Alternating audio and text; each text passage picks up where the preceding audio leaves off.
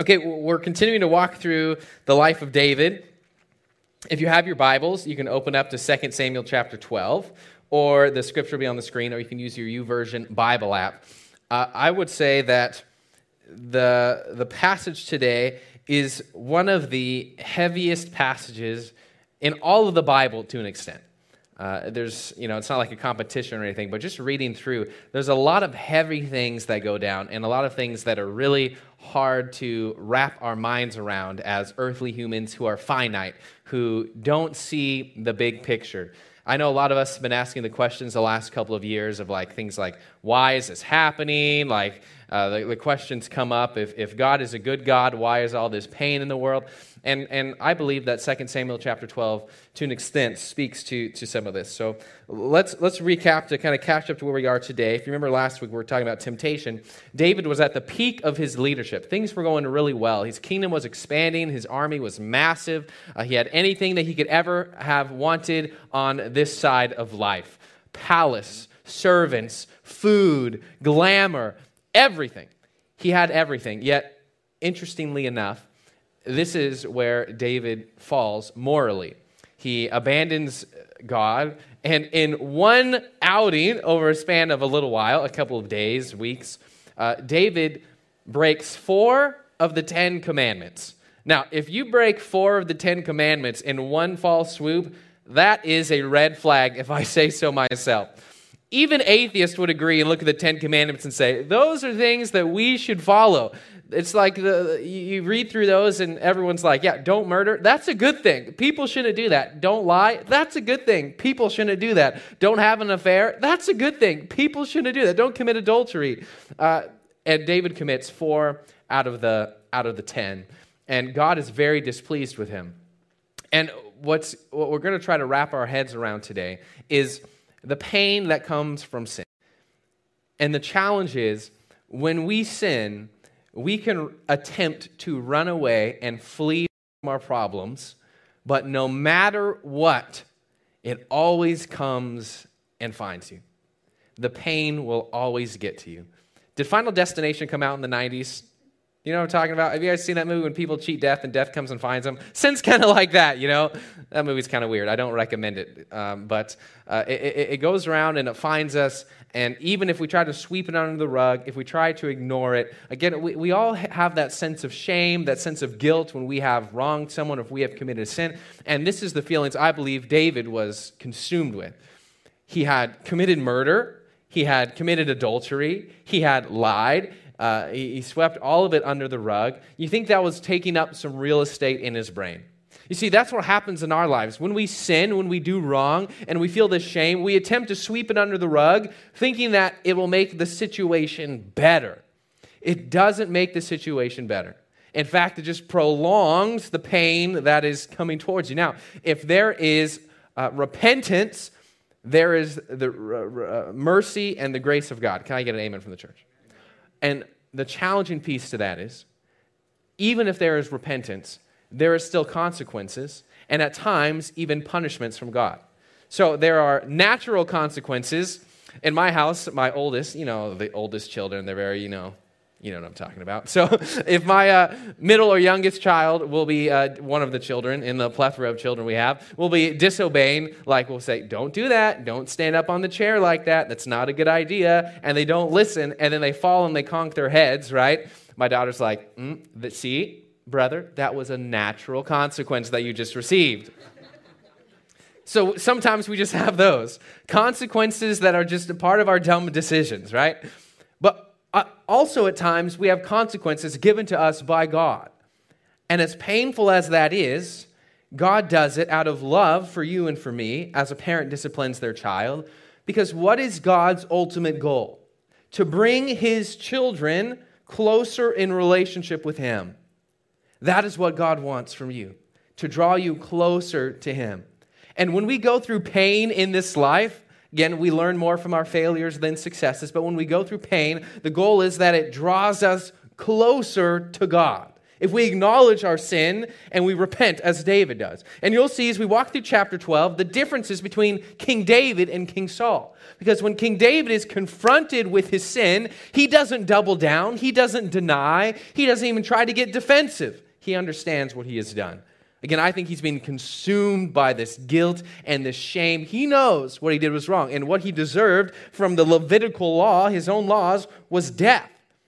He knew that this is what he deserved, and this would follow him for the rest of his life. So here we go in chapter 12, verse 1. We're going to reflect on the pain of sin, so I'm telling you, it's going to be heavy. It says this, so rewind the last verse in chapter 11. Bathsheba has her son, their son, Solomon. I'm sorry, not Solomon, the son before who David was going to lose. But the Lord, it says, was displeased with what David had done. So he's trying to sweep it under the rug. So fast forward about 9 months. It says, God was displeased. What's going to happen? Chapter 12, verse 1. It says, so the Lord sent Nathan. David had a deep respect for Nathan. He was a prophet of God. The Lord sent Nathan to the prophet to tell David this story. So this is one of the few parables that we have in the Old Testament, and it is powerful. Nathan goes up to David and says, David, I want to tell you a story. There were two rich men in a certain town. There were two men in a certain town. One was rich and one was poor. The rich man owned a great many sheep and cattle. The poor man owned nothing but one little lamb that he had bought. He raised that little lamb, and it grew up with his children. It ate from the man's own plate and drank from his cup. He cuddled it in his arms like a baby daughter.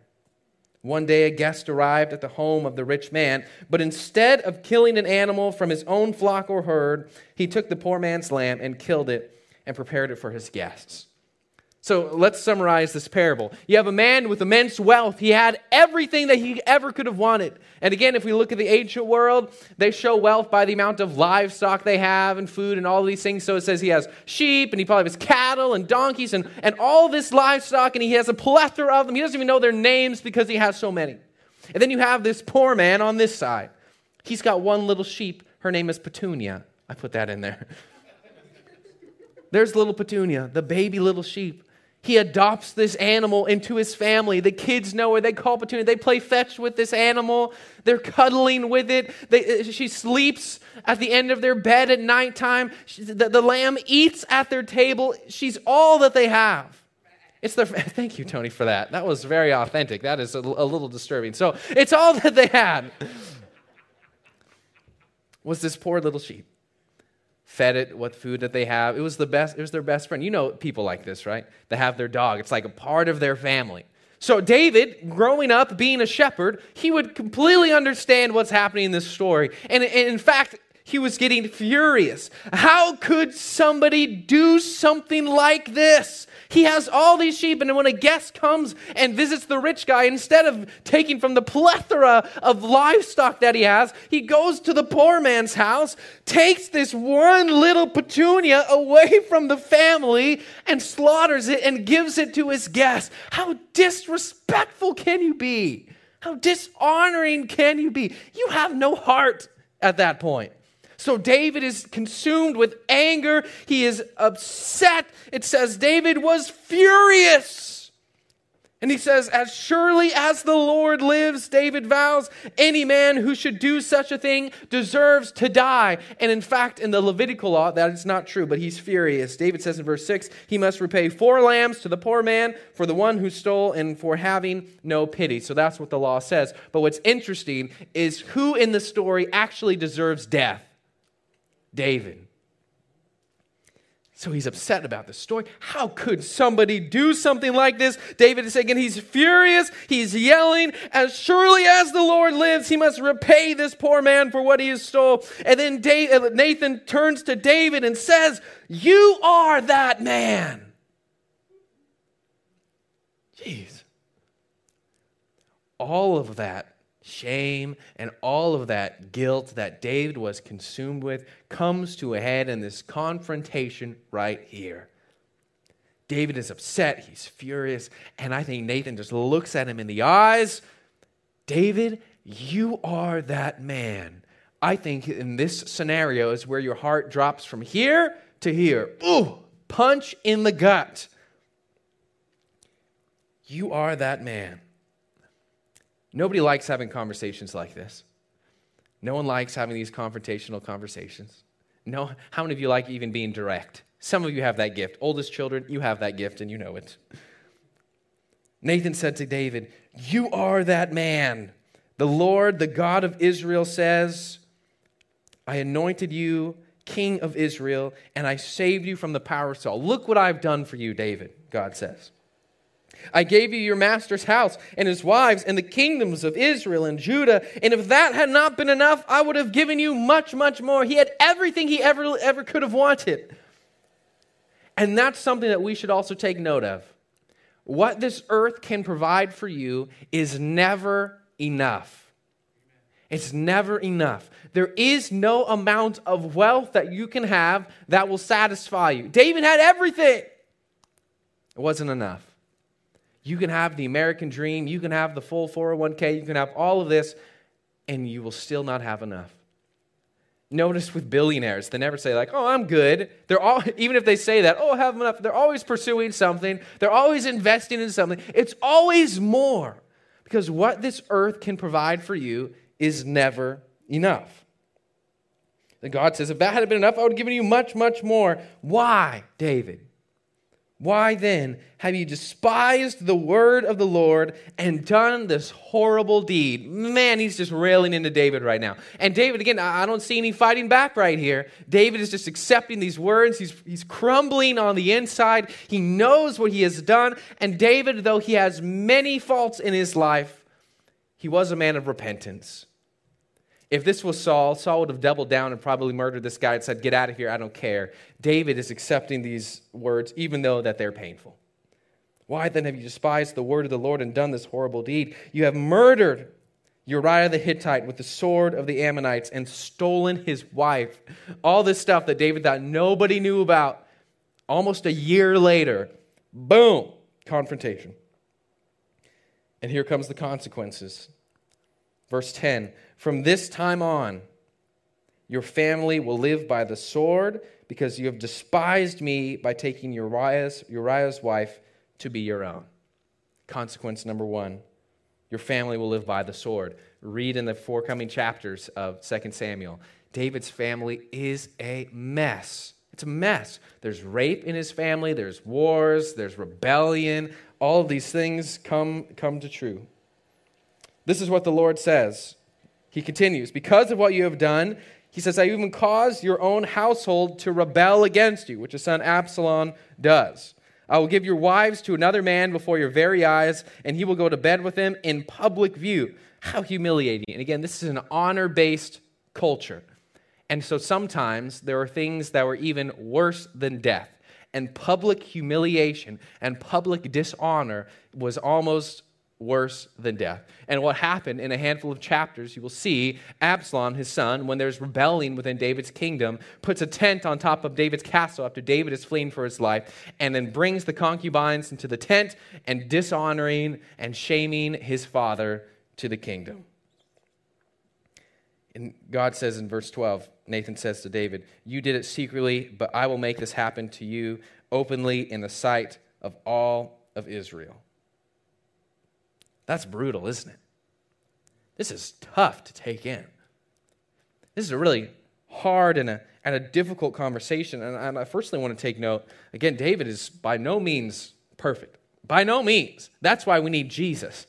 Jesus came to do the job that no human could do. David was a phenomenal leader, military powerhouse. God was with him. God chose him, but he wasn't enough. Only Jesus is enough for our lives. But David's posture, as he's just getting completely railed by this prophet, Nathan, is a posture of listening. In the New Testament, James chapter 1, verse 19, James says this, understand this, my dear brothers and sisters, you must all be, everybody say, quick to listen. Say it again, quick to listen. One more time because we're terrible at this. Everybody say, quick to listen. Everybody say, slow to speak. Slow to get angry. That's tough. quick to listen, slow to speak, and slow to become angry. And this is what I see in David's heart here. David is said to be a man after God's own heart. You see this, he messes up tremendously, but he does have a heart of repentance. That even in this difficult confrontation of his sin, it will be met with repentance. And even though this conversation is difficult, the immense importance into David's spiritual growth as well. So, after just getting completely railed by the prophet Nathan, I think Nathan's upset. Again, he's just, David, you are that man. In verse 13, it says, then David confessed to Nathan. Again, silence from David in all of this. Nathan saying this and this, you did this, you killed this person, and David's just getting hammered. And it says, David confessed to Nathan, I have sinned against the Lord. There's not defensiveness that we see. There's acceptance for what he has done. He's not saying, oh, these things are going to happen to me, and I don't deserve this. He says, this is what I deserve. I have sinned against the Lord. And this is all he says right here. I think it's shock in his eyes. There's just silence. I think he puts his head down, and he finally is aware and acknowledges of the blindness that he had of himself. I've sinned against the Lord. And again, when there is repentance, there is forgiveness 100% of the time. Does that mean that our consequences are taken away? By no means. No. But it means that you're forgiven, that when you pass from this life to the next, you'll be in the presence of God with no more pain and no more suffering. Time and time again in Scripture it says this. 1 John chapter 1, verse 9 says this, but if we confess our sins to him, he is faithful and just to forgive us our sins and cleanse us from all wickedness. This is always true. Can I get an amen from the church? David writes in Psalms chapter 103, verses 3 through 4, he says, God, he forgives all of my sins, and he heals all of my diseases. He redeems me from death and crowns me with love and tender mercies. In the New Testament, in the book of James again, he says in chapter 5, verse 16, confess your sins to each other and pray for each other so that you may be healed. The earnest prayer of a righteous person has great power and produces wonderful results. To build a community of people that have the trust built to be able to share our failings with one another. That is powerful. Honestly, that is where spiritual revival takes place. The church in this culture today is known for judgment. Again, for people outside the walls of the church, and by the walls of the church I mean the people, that's God's job to judge. Can I get an amen from the church? That is not our job. But it does give instructions for how to treat people within the church. We hold each other to a very high standard. We challenge each other. But at the same time, when we fail, we're not saying, how dare you? How could you? All these things. There will be grave consequences for our decisions at times. Yes. But there is always forgiveness, the mercy, and the grace of God. But again, there are grave consequences. Look at David's life. His family turmoil, public shame, loss of a child, his kingdom is going to crumble. That's a lot to wrap your head around. And what I love about David is he never disowns God. He never says, fine, I'll do this myself. I don't need you anymore. He uses the pain to draw him nearer and closer to God. So David responded and said, again, he says, I have sinned against the Lord. That's all he says. And Nathan replied, in a spout of compassion, Nathan says, yes, David, you have. But the Lord has forgiven you, and you won't die for this sin. That's the piece of compassion that we see from Nathan. But then he gets right back into it. Again, David made some severe mistakes. He sinned against God. Murder, adultery. This is not stuff to be messed around with. Grave consequences. So Nathan says, yes, David, the Lord has forgiven you, and you will not die for this sin. Nevertheless, because you have shown utter contempt for the word of the Lord by doing this, your child will die. Family turmoil, kingdom crumbling, and now his child is going to die. Again, this is really hard to wrap our heads around, isn't it? Why would God, it says, send a sickness? So after Nathan returned to his home, the Lord sent a deadly illness to the child of David and Uriah's wife. It's interesting, it also notes that this is not David's wife, this was Uriah's wife. God sent this sickness to this child. You say, why? The child didn't do anything. It was a baby. Like, David is the one who deserved the consequences. So this is what I'm saying. It's really challenging because at the end of the day, God knows and we don't. God exists outside of space and time. He sees the timeline to the beginning and the end. So sometimes God makes decisions and we're like, why would you do that? Why did this person die from cancer? Why did this child die from sickness? Why? We don't know. We don't know. Faith is not built on explanations. It's built on promises. The promises that God gives to us. And taking a step back and looking, if you look at David's children, they are very rebellious against God. At times, they want nothing to do with God. His descendants have turmoil. Some follow God, some don't follow God. It goes back and forth and back and forth. And God is now taking this child with a quick illness and bringing him into the presence of God. I was listening to some theologian one day, and he said, God doesn't murder. That's only something we as humans can do. God simply transfers somebody from this life to the next one. And we have to have faith and trust in that it's for His glory and honor, as painful as it is. And see, the other interesting piece is now David understands the consequences that he deserves.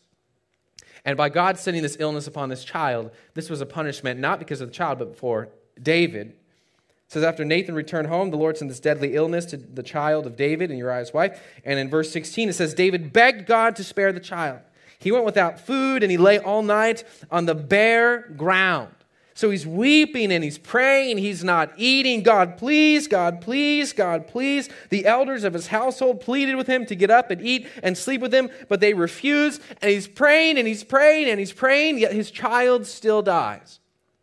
How often do we pray and we pray and we pray and we pray, and then what we want to happen doesn't happen?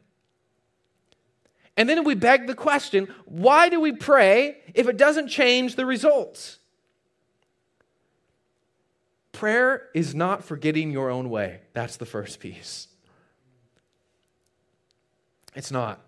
And the reality is, God is not a genie. And if we pray and just expect Him to change, basically give us our wishes, God, this is what I want. If we pray hard enough, if we weep and if we bear ourselves before God, if we read the Bible, we pray, then maybe things will change and He'll give me this person back, or this person will be recovered from cancer, or this insert here. The point of prayer is to draw you closer to God. Does that mean we can't ask God for things? No. But at the end of the day, as Jesus says, it is Thy will be done, not mine. Because at the end of the day, again, God exists outside of space and time. And at the end of the day, I want to have more faith and trust in God's timeline than my own. And even as painful as it may be, the pain of losing a child, the pain of losing a loved one, the pain of not having your prayers answered. Again, what God wants from you is to be close in relationship with Him. At times, we have natural consequences. Other times, God even sends us punishments, as what happened with David. It says God sent this to him. God brings the child into His comfort, into His care. So now the child is in the presence of God. David loses his son.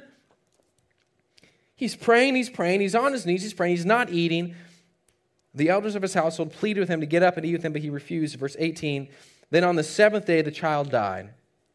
David's advisors were terrified, afraid to tell him. Why wouldn't he listen to reason while the child was ill? They said, what drastic thing will he do when we tell him the child is dead? When David saw them whispering, he realized what had happened. Is the child dead? He asked. So he understands what's happened now. Yes, they replied, he is dead. Then David got up from the ground, washed himself, put on lotions, changed his clothes. He went to the tabernacle and he worshiped the Lord. When we think about worship, again, it's not just about joyful singing and praising. David does that a lot. But this authentic and true worship is David in grief before God. Does he ever disown God? Does he ever say, God, how dare you? God, how could you? Not once. He uses this to draw him closer to his Father. After that, he returned to the palace and he was served food and he ate. His advisors were amazed. We don't understand you, they told him. While the child was still living, you wept and refused to eat. But now that the child is dead, you have stopped your mourning and are eating again. David replied, I fasted and I wept while the child was alive, for I said, perhaps the Lord will be gracious to me and let the child live. Again, we can ask God for things, absolutely. But at the end of the day, as Jesus says, is let thy will be done, not mine. When Jesus is about to go through immense torture and being spat upon and the crown of thorns and being whipped and beaten, when he's praying in the Garden of Gethsemane, he says, God, if it is in your will, please take this cup of suffering away, please. But I want your will to be done, not mine. That is one of the most challenging prayers that you can have in your life. God, I want your will to be done, not mine. This pandemic, God, take it away, please. Why is this happening? People are dying and the world is crumbling, a political mess, and people are mad at each other and they're fighting. Take it all away. Yet, I want your will to be done, not mine. God, why is this and this is happening here and then there's a situation over here? But I want your will to be done, not mine, even if that results in pain for me. And I want to use that pain to bring me closer in relationship with him. If you look at the life of Job, Job loses everything. He loses his children. He loses his wealth. He loses his health. He goes through this whole mess going back and forth. And at the end, God says, Job, you don't even know what you're talking about. And Job repents basically before God and says, it's now as if I've seen God with my own eyes. Before all of that, it's like I'd only heard about him, but now I have seen him. A lot of us are fearful of pain. I get that. I am too. We're fearful of what the world's going to throw at us. We're fearful of this. If we reflect on Scripture and what these people go through, what David goes through, and what other people in the Bible go through, it always ends with pain for the vast majority of them, if not every single one. Even the life of Jesus. But they use that pain to draw them closer to their Heavenly Father. And then David gives us one of the most beautiful verses, I think, in the Old Testament. So David says, I fasted and I wept. I fasted and I wept and I prayed while the child was alive, for I said, perhaps the Lord will be gracious to me and let the child live. But why should I fast when he is dead? Can I bring him back again? And he says these words, I will go to him one day, but he cannot return to me. That gives us hope for anyone who has lost a child. It gives us hope to anyone who has lost a loved one who is a follower of Jesus. When they leave this life, again, their transition from the earthly life to their spiritual life, to their heavenly life. They're in the presence of God. They cannot come back to us, but someday we will go to them. For those of you that have lost children through miscarriage or through horrible things, sickness, cancer, they can't come back to you, but someday you will go to them. Then David comforted Bathsheba, his now wife. He's taking care of her. He's doing the honorable thing. He slept with her. She became pregnant, gave birth to a son. David named him Solomon. The Lord loved the child and sent word through Nathan the prophet that they should name him Jedediah, which means beloved of the Lord, as the Lord had commanded. And Solomon goes on to take the kingdom over. He is the wisest man who's ever lived. He's written Scripture. But again, he wasn't enough either. He fell. He started worshiping these false gods. The kingdom was torn in two because no human is ever enough, only Jesus. And again, there's a lot of hard things that happen in life. There's pandemics, and there's cancer, and there's sickness, and there's death, and there's worrying. There's all of these things. Once we pass through COVID, and it's going to end by the grace of God, there'll be something else. And then there'll be something else. There's never going to be a time where we create a perfect utopia where there is no crime and there is no death and there is no sickness, and this doesn't exist. It never will. All that we'll find in this life is pain. But where does our joy come from, as the Scripture says? Joy comes from the Lord. in our relationship with him, that even in the weeping, we can rejoice before him. And again, I read this quote, and it said, there are no easy answers to settle our minds about this, but there are plenty of dependable promises to heal our hearts. Our faith is nurtured on promises, again, not explanations. And so at the end of the day, when we go through all this, even the COVID pandemic, and we're like, why this? And things were going well before, and well, let's pray that God's will be done, not ours. I came across this verse in 1 Samuel chapter 3, verse 18, and Samuel's talking with Eli. Eli is about to have a lot of pain come into his life. His children are very rebellious. They're really evil, and there's going to be a lot of punishment coming. And the prophet Eli just responds like this in verse 18. So Samuel told Eli everything. He didn't hold anything back. All this punishment, all this was coming.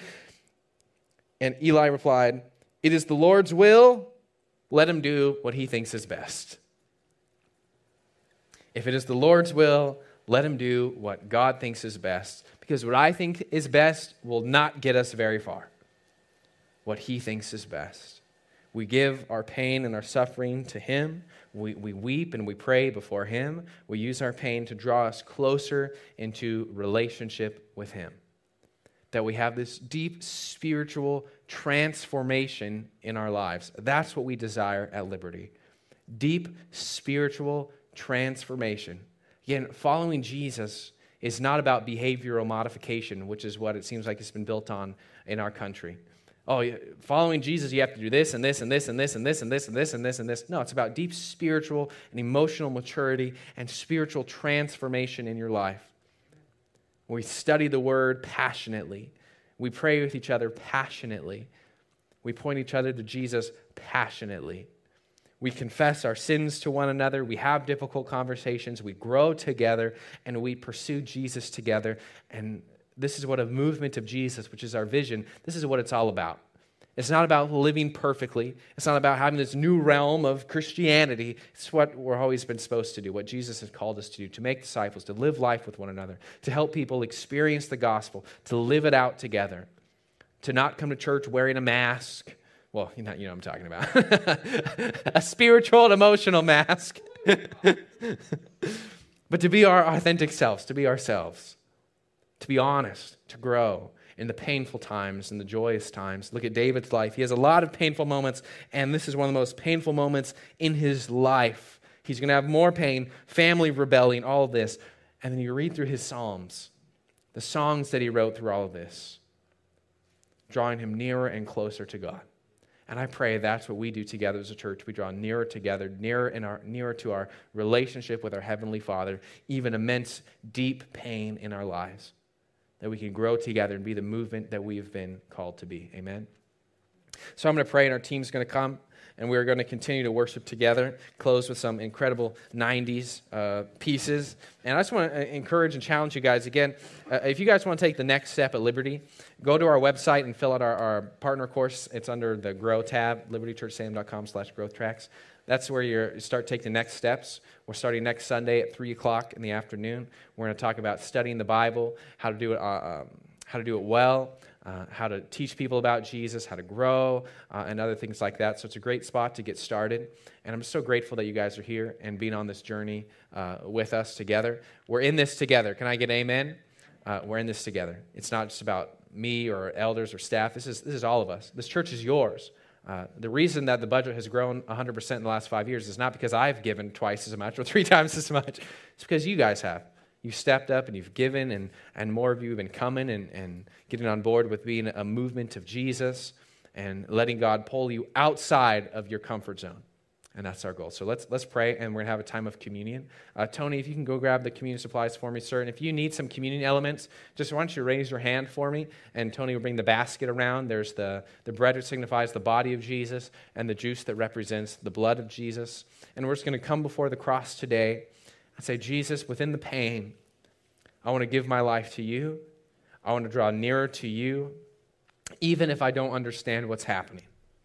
I want to give it over to you, and I want to draw nearer to you within the pain that, as Job says, I can see with my own eyes.